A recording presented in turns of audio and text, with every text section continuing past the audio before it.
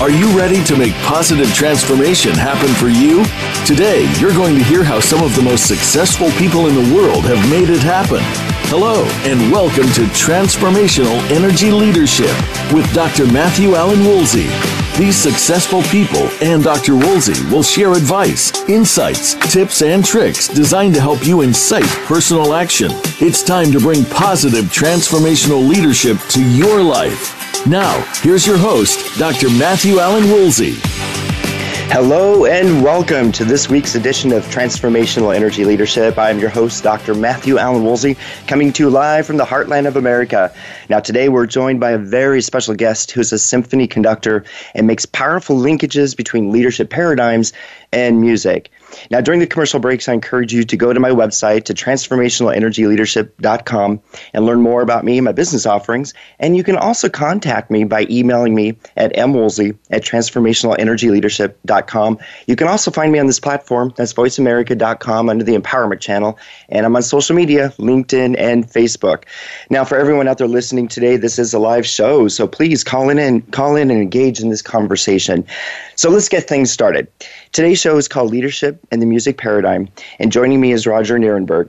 Now, here's a little bit about Roger. He's the creator of the music paradigm, which we're going to talk about today, which has brought him to the podium of the London Philharmonic, the New Zealand Symphony, the National Symphony, the symphony orchestras of Pittsburgh, Atlanta, and Baltimore.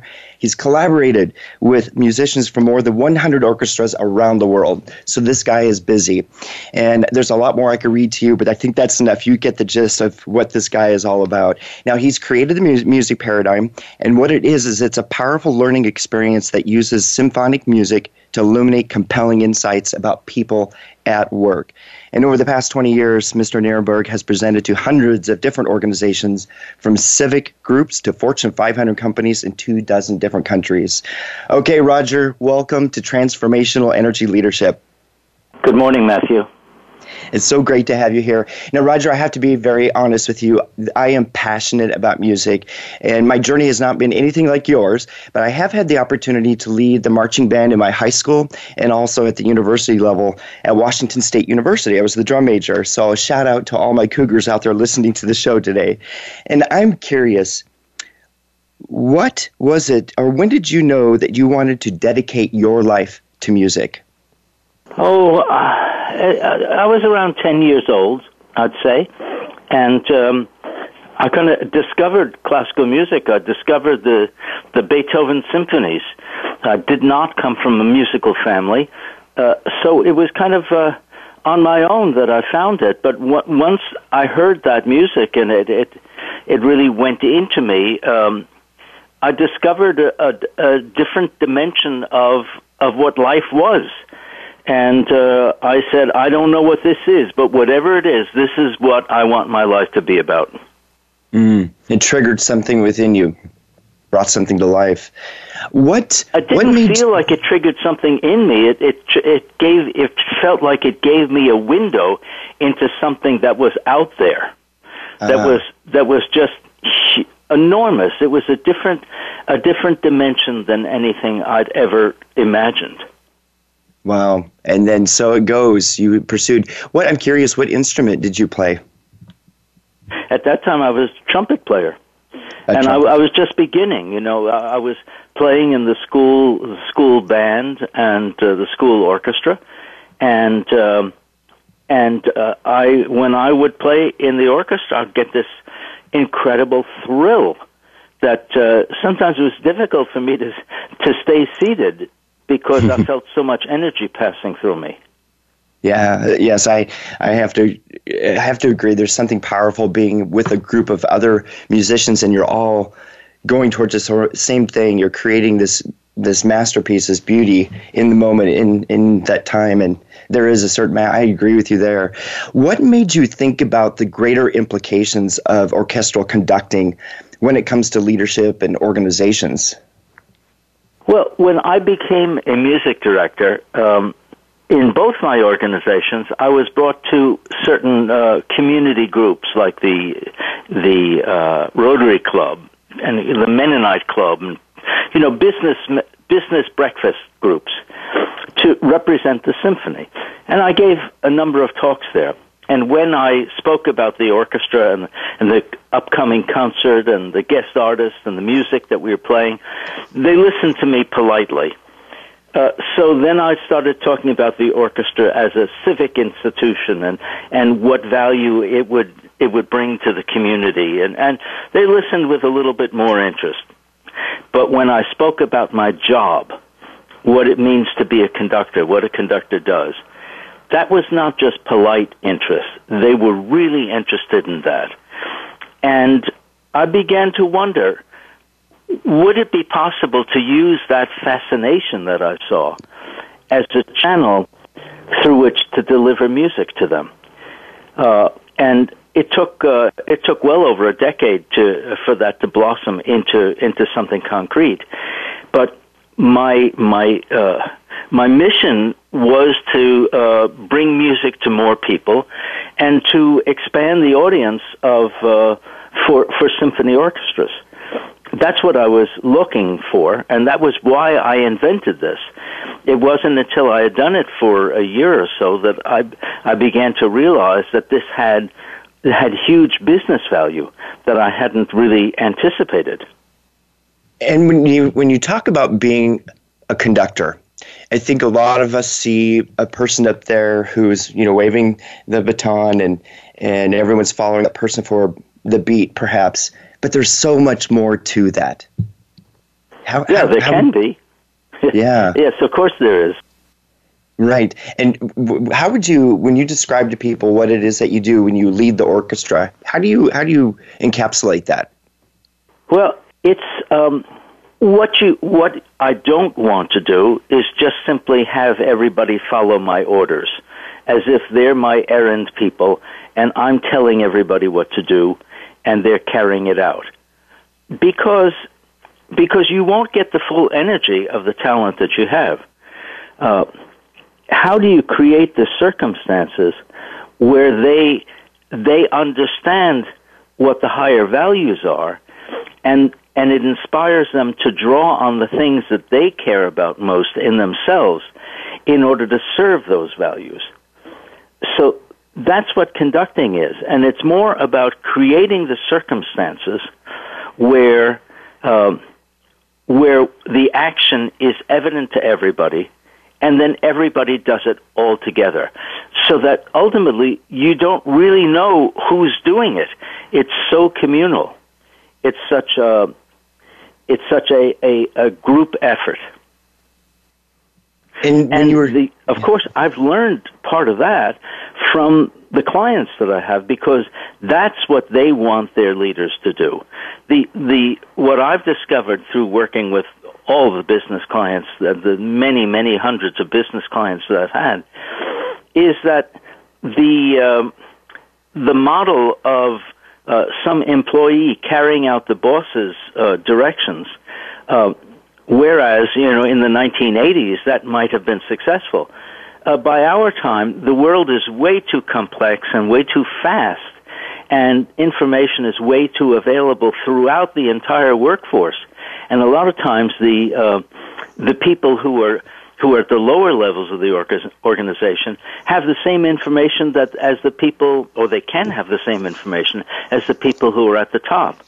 And so you need a model which is much faster, much more agile, much more transparent, and the top-down command and control leadership, which at one time was all that we knew, that won't work anymore. Right. Yeah. The heroic traditional trait leader just doesn't cut it anymore. Very much has gone into the transformational phase. So how about share with us and talk with us more about the music paradigm. What is it that you do with clients? Well, music paradigm is not fundamentally an artistic thing, although it's extremely artistic, but it is a business. I come into a business meeting, and at a certain time, they have on their schedule that the next event is going to be in a particular room. They walk into the room, and the room is set up as an orchestra, and the audience, so to speak, they're not really an audience, they're participants, but they sit amongst the musicians. And then the musicians come in, they take their seats there, so the audience and the orchestra are there as one group. And I, having consulted with the leadership of the organization, I understand what the goals of the meeting are and what the larger goals of the company are. And then I direct the orchestra to, after we've played just a little bit and they get used to hearing the sounds and being there, I give various different role-playing exercises that I spring on the orchestra spontaneously.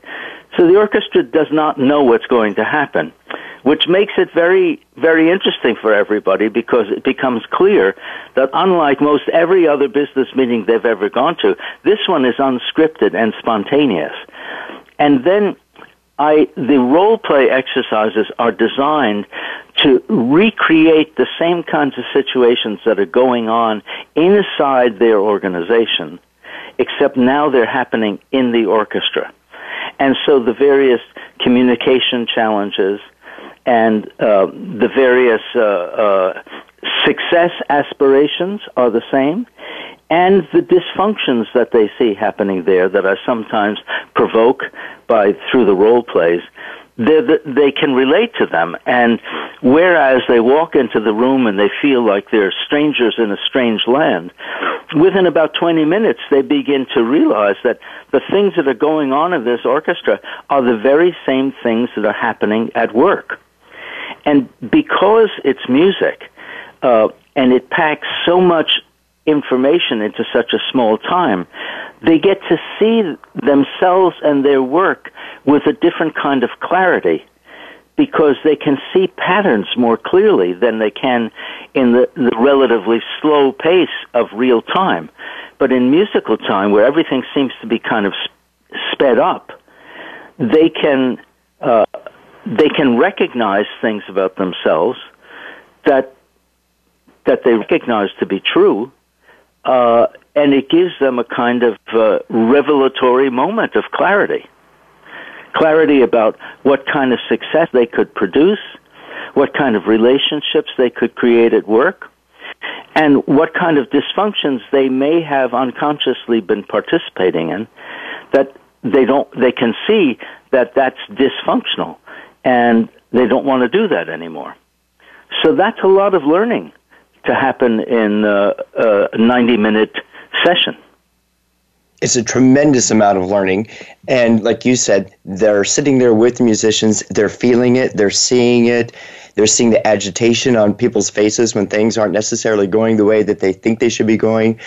And here we're at a commercial break, Roger. So when we come back, let's continue talking about this so that our listening audience gets a really good sense of the experience that all the participants go through when you lead a session. So for everyone listening out there, we're going to a commercial break. Be sure to go to my website. That's transformationalenergyleadership.com, and we'll catch you here on the other side.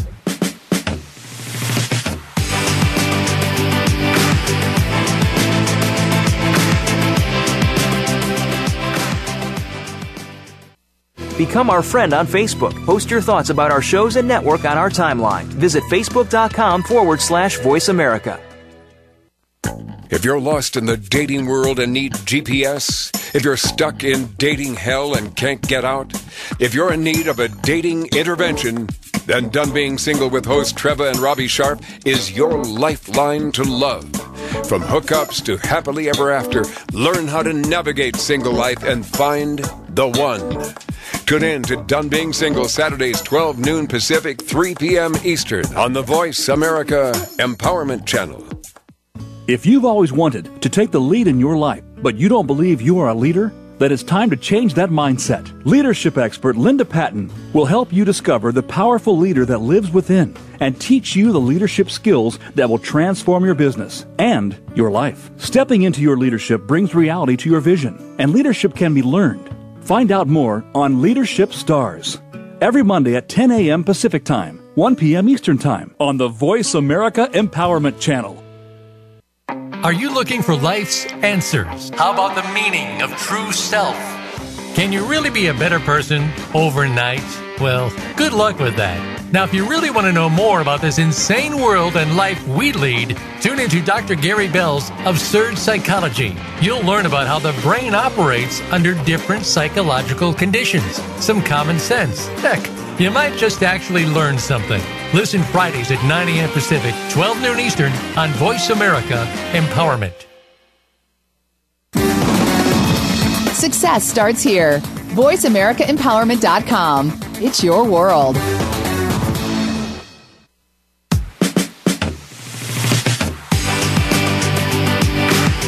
You are tuned in to Transformational Energy Leadership. To reach Dr. Matthew Allen Woolsey or his guest today, you are welcome to call in to 1-888-346-9141. That's 1-888-346-9141. If you'd rather send an email, send it to mwoolsey@transformationalenergyleadership.com. Now, back to this week's show. And welcome back. I hope you enjoyed taking a look at my website during the commercial break. So today I'm with Roger Nierenberg. He's a symphony conductor, passionate about leadership in the world of orchestral music. Now, Roger, before the break, we were talking about your passion for music and the creation of the music paradigm. And I have to be totally transparent with you. Back in 2010, I attended one of your workshops. And I was in Chicago. Is that so?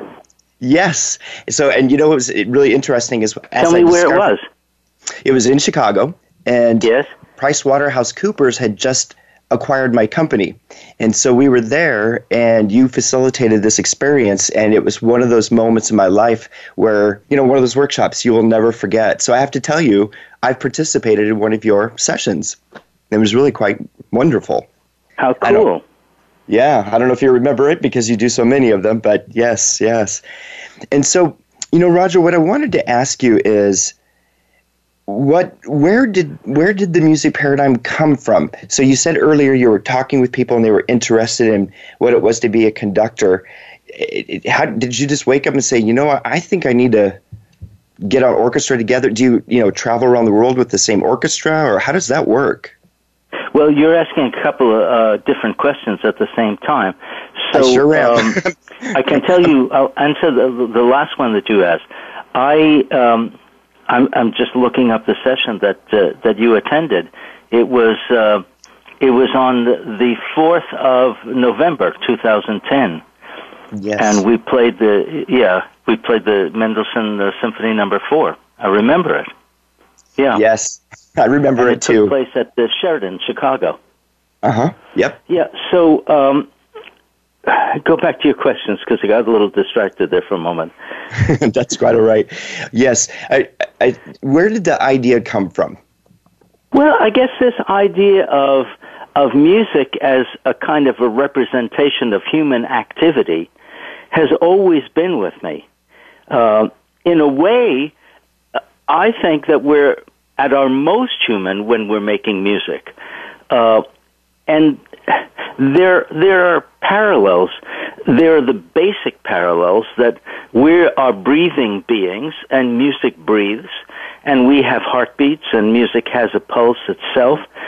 So there's that. But then there's for example, the idea of just reaching agreement. Playing in tune is a bunch of people reaching an agreement and everybody adjusting, everybody valuing the whole more than the part that they're playing. And so that kind of musical phenomenon is very easily transferable to other kinds of human activity if you can just kind of understand what the musical lens is. And so those ideas have always been around. And at the time that these ideas were generating me, I was looking for some kind of workshop or something that I could do, the result of which would be to make everybody who participated feel something like what I felt when I discovered music. That was my goal. But as I said, I didn't realize that it was so useful for businesses. But the more I began to find out about what was going on in business organizations, the more I realized that the orchestra was absolutely the ideal vehicle for making those making those insights come to life in a very powerful way. And the curious thing was that while that was happening, my goal of having them feel music in a way they'd never felt before, that was coming true at the same time. So it was just a very happy coming together of many different kinds of things all at once. You know what I really appreciate about your workshops and the technique that you employ? I remember specifically you led the symphony and you stopped them, and you began the exploration into feelings, and you often ask people, well, what did that feel like? How does that feel for you? And for me, that was just so very powerful, and you elicit such good responses from people. Yeah, it's very interactive.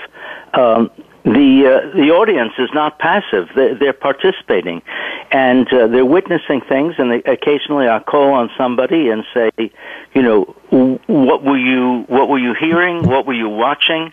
How did you reflect on that? And then I call on the musicians also to say, what was your experience there? And how do you do that? Explain to us how you do that. How do you make ensemble with somebody who's all the way across the room? And all those questions that I ask are targeted because I know that the organization that's hiring me is not doing so to give their employees an artistic experience. They have business goals that are very important, and I have to satisfy those goals. As a matter of fact, I have to exceed their expectations about the progress that they'll make on those goals. So I'm doing that, but the music becomes the vehicle for doing that. And it happens right there in real time. I want to go back to a question I was wanting to ask you earlier, and that is, when you travel to these different locations around the world, different places, is it the same orchestra that's with you, or is it a visiting orchestra? How does that work?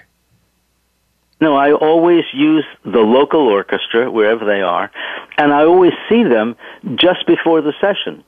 And I see them for the first time, and we have 1 hour together, and during that hour, we rehearse and we figure out how we're going to play this piece and how we're going to play in this unusual setup with the audience right in the middle of us, and we musicians are spread out much more than we're used to.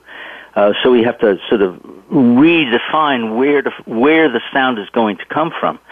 So we have 1 hour to settle that. And then the participants come in, and nobody really knows what it's going to be. And I think that's one of the thrilling things about this type of learning, because it's so spontaneous and so natural.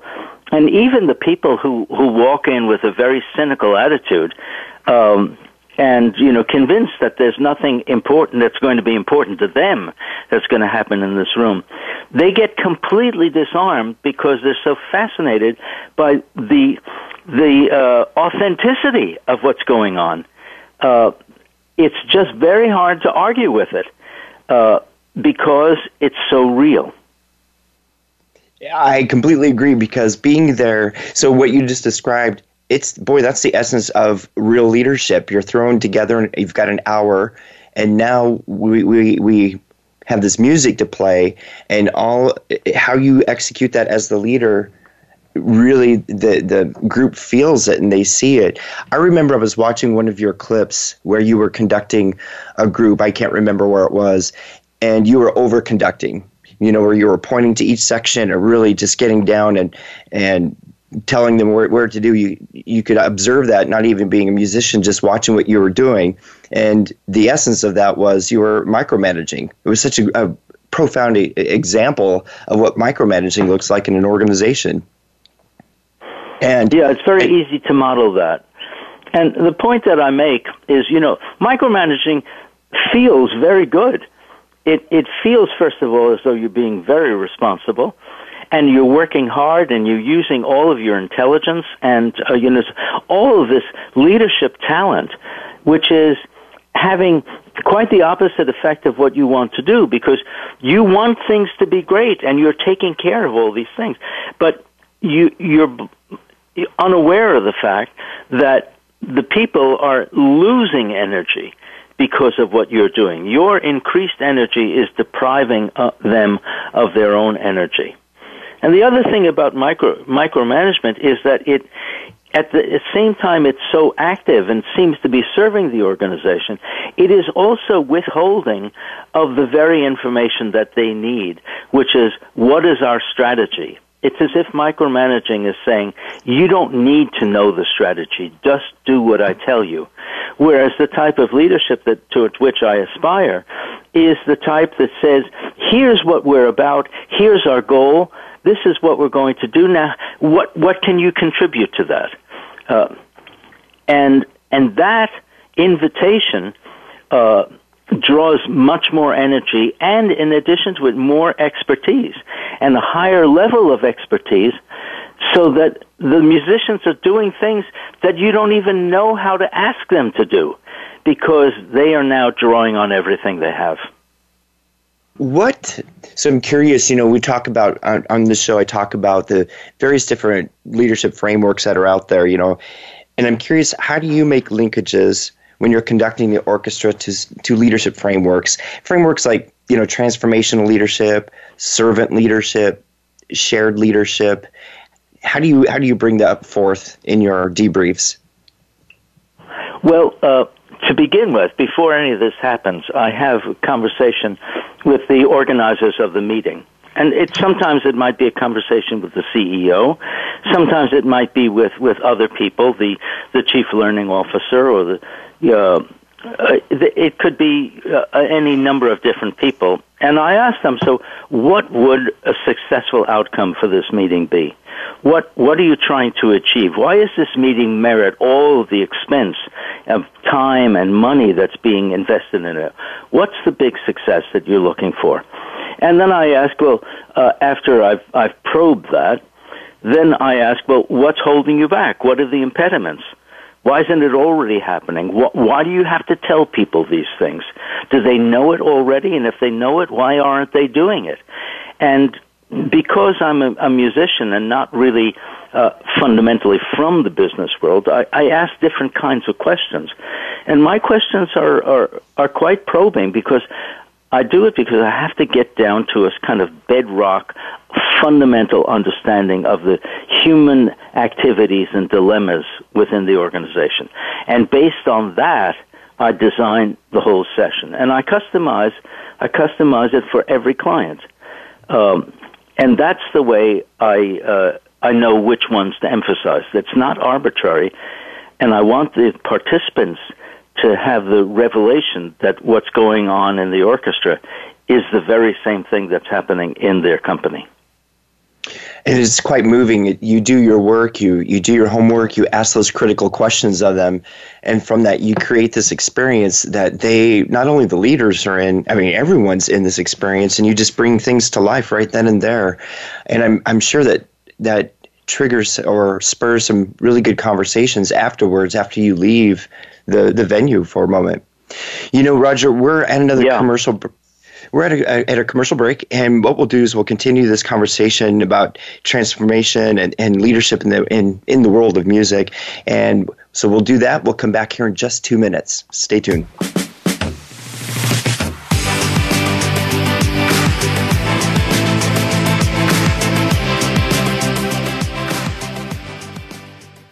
Think you've seen everything there is to see in online television? Let us surprise you. Visit voiceamerica.tv today for sports, health, business, and more on demand 24/7. Have you always known that something different was possible for your life and in the world? What if you could create beyond your current reality? If your relationships, finances, business, health, and life could be anything, what would they be? Join Heather Nichols for an invitation to discover what is true for you in every area of your life, and for conversations loaded with pragmatic tools for how to create it. Listen live every Monday at noon Pacific and 9 p.m. Central European Time for Creating Beyond Reality on the Voice America Empowerment Channel. We all experience grief and loss. It's not something most people like to talk about, but these topics do need to be discussed. On Let's Talk About Grief, host Addie Anderson speaks to both professionals and individuals about grief, death, and personal loss. You'll hear the important topics, the personal and professional outlooks, and learn how to prepare yourself and loved ones when the need arises. Listen Mondays at 2 p.m. Eastern Time, 11 a.m. Pacific on Voice America Empowerment. The White House doctor makes house calls. Listen every week for House Calls with Dr. Connie Mariano. Dr. Connie has served as the White House physician under 3 U.S. presidents. Now, she joins the Voice America Empowerment Channel to help you enrich yourself physically, emotionally, and spiritually. Our guests will include professionals from a variety of fields who will bring you tips that you can apply to your own life. Listen for House Calls with Dr. Connie every Thursday at 4 p.m. Pacific Time, 7 p.m. Eastern Time on the Voice America Empowerment Channel. Friend us on Facebook to keep up with what's empowering the world. Voice America Empowerment.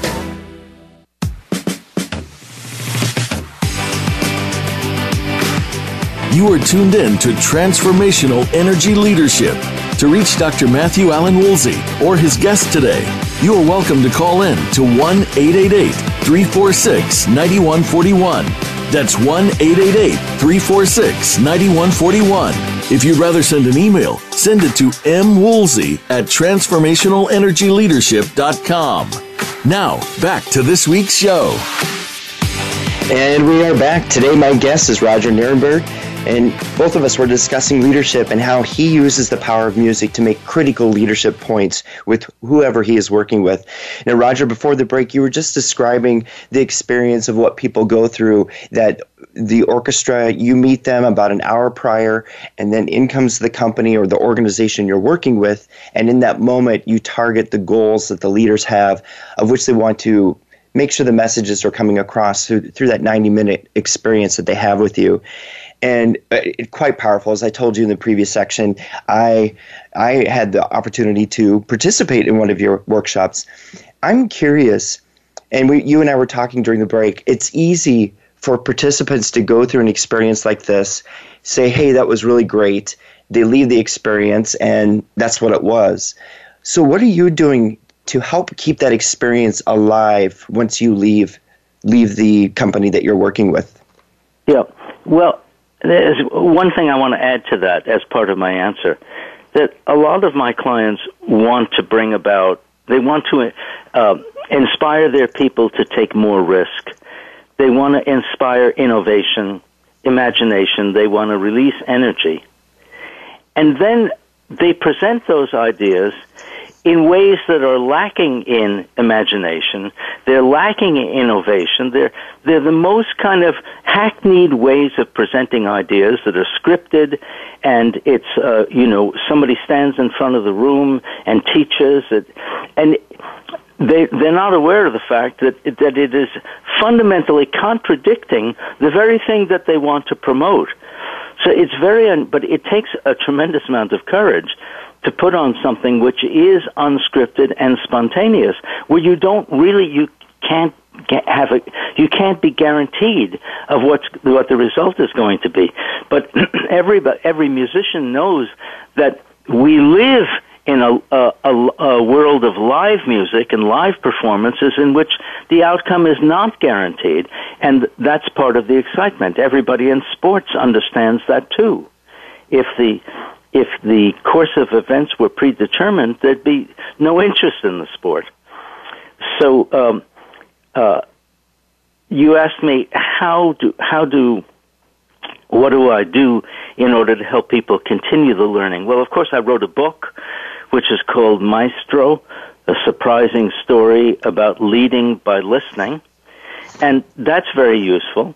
And sometimes my clients will order batons that they can give out to people. But now I'm investing a lot more energy into what kind of tools I can leave with the organization, because I don't want what I offer to be just a single event.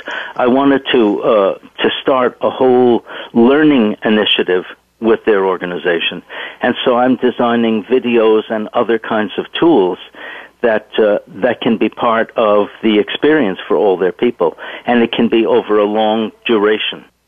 Roger, I talk a lot, and in fact, you have mentioned it a number of times today, and that's energy. And part of my thing, as I talk about leadership and being transformational, you have to have energy, and all of us have different kinds of energy.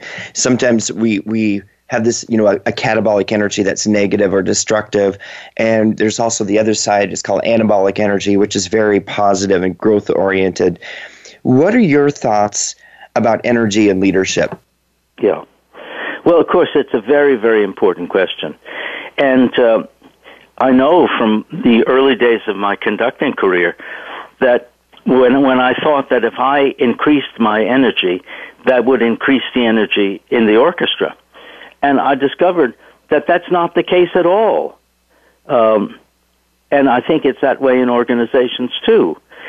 That the way you increase your people's energy is by creating a kind of a vacuum that can only be filled by their activities and their participation. And when they see the need, the imperative, then they just step into it.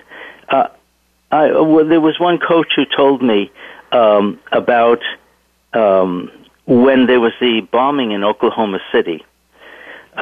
And she had worked for a company that was there at the time. And she told me that it just so happened that all the upper echelon executives were away at an offsite at the time. And when they came back, their people told them, it is so lucky that you guys were not here when this happened, because we never could have done it as well if you had been directing us, because the sense of imperative was so strong that everybody knew exactly what to do, and they functioned in this higher kind of way. So that's an example of where the imperative draws the energy. So part of your job as a leader is to just communicate, to make evident, to manifest the imperative of what needs to be done, what is the purpose and what needs to happen, and not necessarily direct everything that's going to happen, because you'll only get a certain part of the potential energy. Yet there is a way to get it all, and the really great conductors, they can do that. They have this way of, and it seems like it's magic, but I've thought about it a lot, and I figured out a lot of what it involves. And it involves, with your behavior, of just inviting and awakening people to the possibility of what they can do, once it's clear what needs to be done. That's wonderful. That example makes so much sense. I was thinking about, when you were talking about that, there are the elements of shared leadership or collectivism, where we believe that in the moment people will rise to the occasion, and you don't have to have the title of leader. We all have the potential to lead. That's what I hear you saying too, is that within the orchestra, everyone's a leader. It just depends on when it's their time to lead. Yeah. In the case of the Oklahoma City bombing, well, of course, everybody knew what to do because it was such a crisis. The imperative was so strong. Mm-hmm. But in normal life, the imperative is not so much in the foreground. It's in the background. And so the leader's job is to make it equally clear when there's no evident crisis, to make the imperative so palpable that everybody knows what to do. That's a powerful lesson right there. That in the moments when it's not as clear, it isn't as urgent, as a leader, we still have to paint that picture and make it so that it is real for people. Did I capture that right? You said it really beautifully.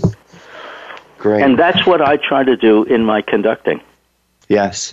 And it's funny, last week I was conducting musicians from a very famous orchestra. They were really good.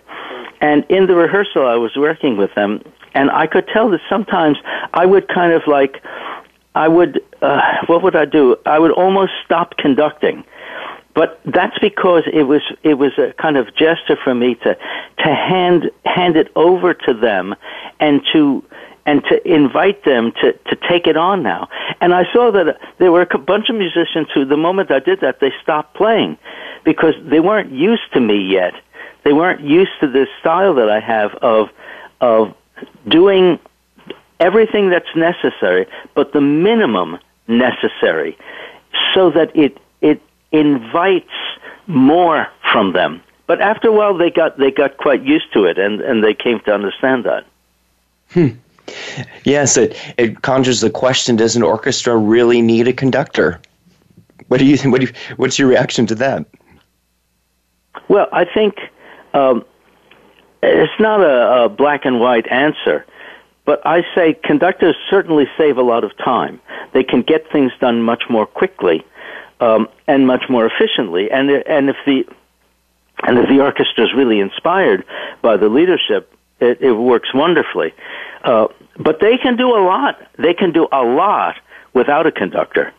And every session I ask the orchestra, including the one that you're in, I always ask the orchestra to play without conductor at a certain time, and I demonstrate to the audience all the things that they can do without conductor.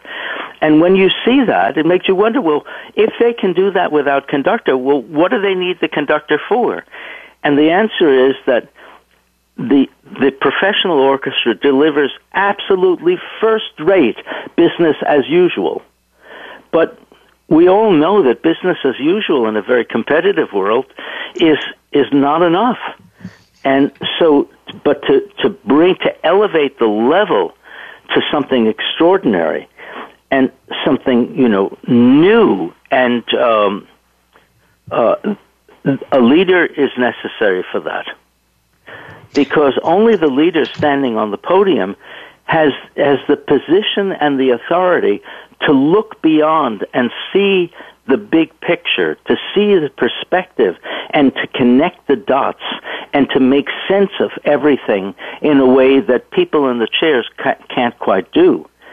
And that's why when a leader in that position does nothing more than micromanage, which is telling people stuff to do things that they already know they have to do, that leaves a huge leadership vacuum.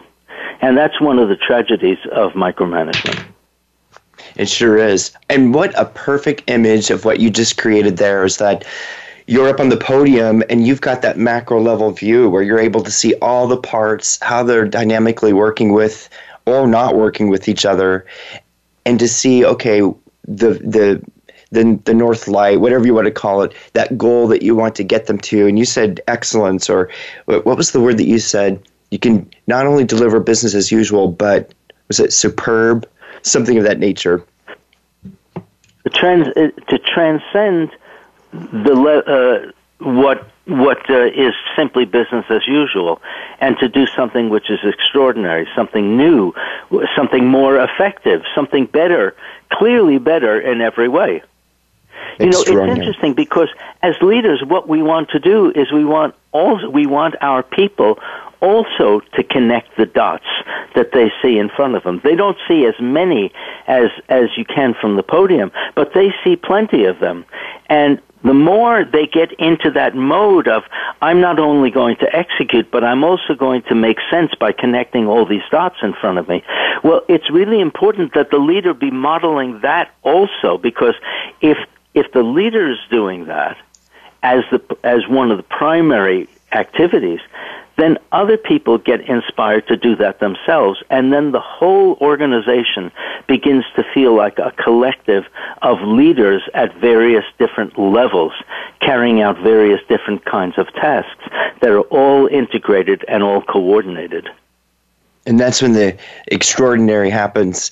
I'm reflecting back on days when I would be performing, and I remember different points where we would be in a performance and a certain, perhaps the trumpets or a different section of the band got off tempo just a little bit, and how the conductor would just somehow bring it all back together, calm it down, and through that storm just be very calm and poised and get us through that. And there's so many parallels about what you're doing and how organizations can learn from what an orchestra does. And there are endless parallels. that's why it's always fascinating for me to design the exercises. And right now, I do from time to time read books about business, and I always find some inspiration for some new exercise that I invent, some role-playing exercise for the orchestra. And they work so well. I've seen lots of them. I have to ask you, and because your world is all about music, in your opinion, why are the arts really an important part of our culture and our lives? Well, it's a little bit related to what we were just talking about.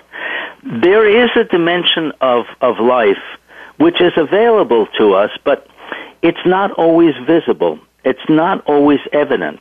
And it may take some kind of huge life event, some catastrophe or some suffering or some incredible joy to bring us to the place where we're alive on that dimension.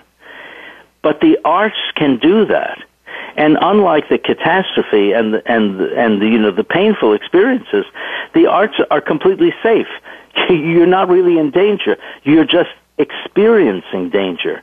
That you're experiencing something, but in reality you're safe.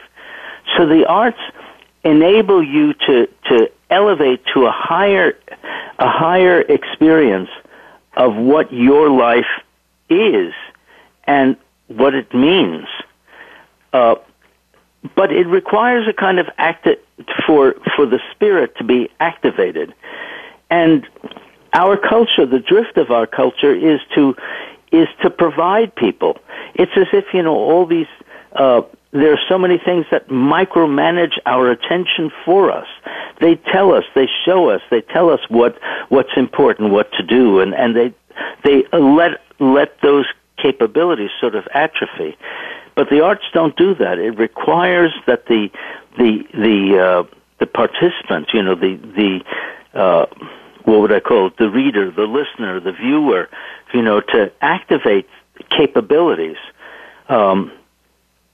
And so that's why I think it's so very important for somebody to have that kind of experience, to feel what it's like to be really active.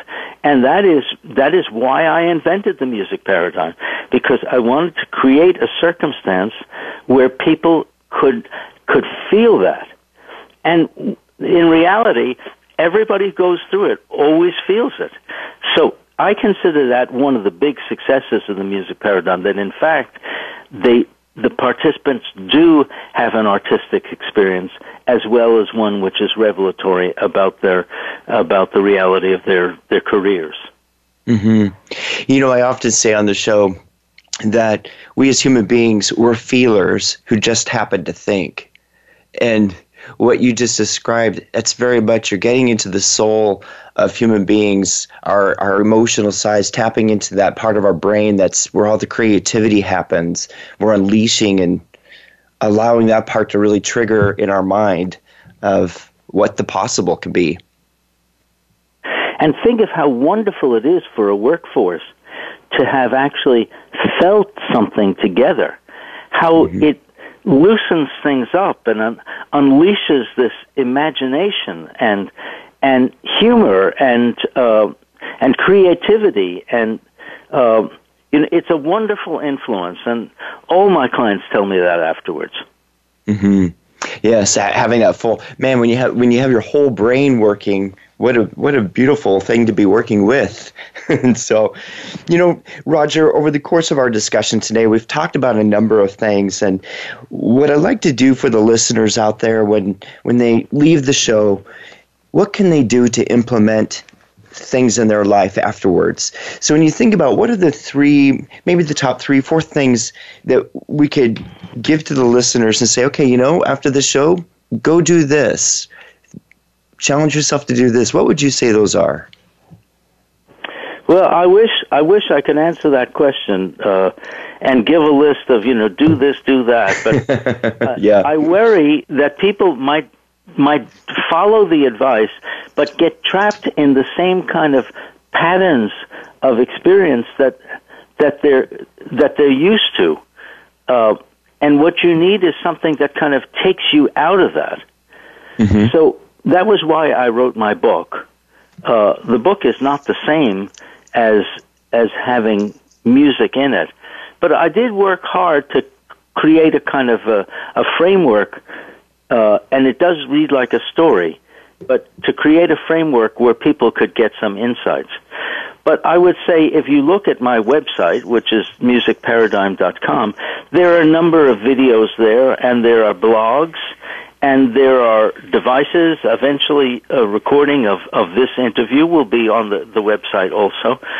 So that's the best that I can say. Otherwise, just be lucky enough, like yourself, to participate in a session, because the session accomplishes something that I wasn't even sure that could be done before I created it, and I don't really know how else to give it. Fair enough. What you just said, it makes a lot of sense, because it's a visceral, it's something that you feel, that you're in the moment, and once you go through it, it becomes very real for you. And the channels and the things that you identified or tools to use, whether it's your book, and I do encourage the listeners out there, go to his website. There's some terrific videos that show you instantly what's happening when working with audience or working with the orchestra, how the simple movement or not, the way that his body is engaged with it or not, it's just right there. You see it, and you can tell when things are going well and when the performers are getting frustrated. And it's all intentional, and Roger does such a nice job tying it and linking it back to what the goals and objectives are based off of the work that he did with the leaders who brought him in. So those are all excellent ways for us to do that, Roger. And before we go, I'm curious, Roger, one of the things that as leaders we need to keep doing is educating ourselves and challenging ourselves. So I'm curious, what are you doing right now to challenge yourself? Is there a certain book you're reading or a program that you're going through? What are you doing for yourself? Well, the main thing I do is I practice the piano, because that's plenty challenging. That's as challenging as any human activity. But I'm also reading a book which is called Changing on the Job, Developing Leaders for a Complex World by Jennifer Garvey Berger. And I'm really quite fascinated by this book. That's just what's happening on for me. But, shortly after we finish this call, I'm going to be practicing the piano. And so that's a great challenge for me. It's a challenge on many levels. It's a mastery of myself, of my mind, of my concentration. So I think it's very important to keep yourself challenged. Absolutely. You know what I always tell people when I play my flute, I'm classically trained. What I love about it is I go into another world and I experience a whole different side of myself that I just really appreciate. And I agree with you. Take yourself away, challenge yourself. Roger, thank you so much for your time today. I really appreciate what you've shared with all of us and the power of music. And for everyone out there, I encourage you, take a look at his website and go to one of his workshops. They are life-impacting, to say the least. So for everyone out there, I will see you next week. If you have a topic, if you have someone that you would like to have on the show, I encourage you to let me know. You can email me at mwoolsey@transformationalenergyleadership.com. Find me on Facebook or LinkedIn. Until next week, harness that positive energy that you have, lead transformation, and we'll see you then. Bye-bye.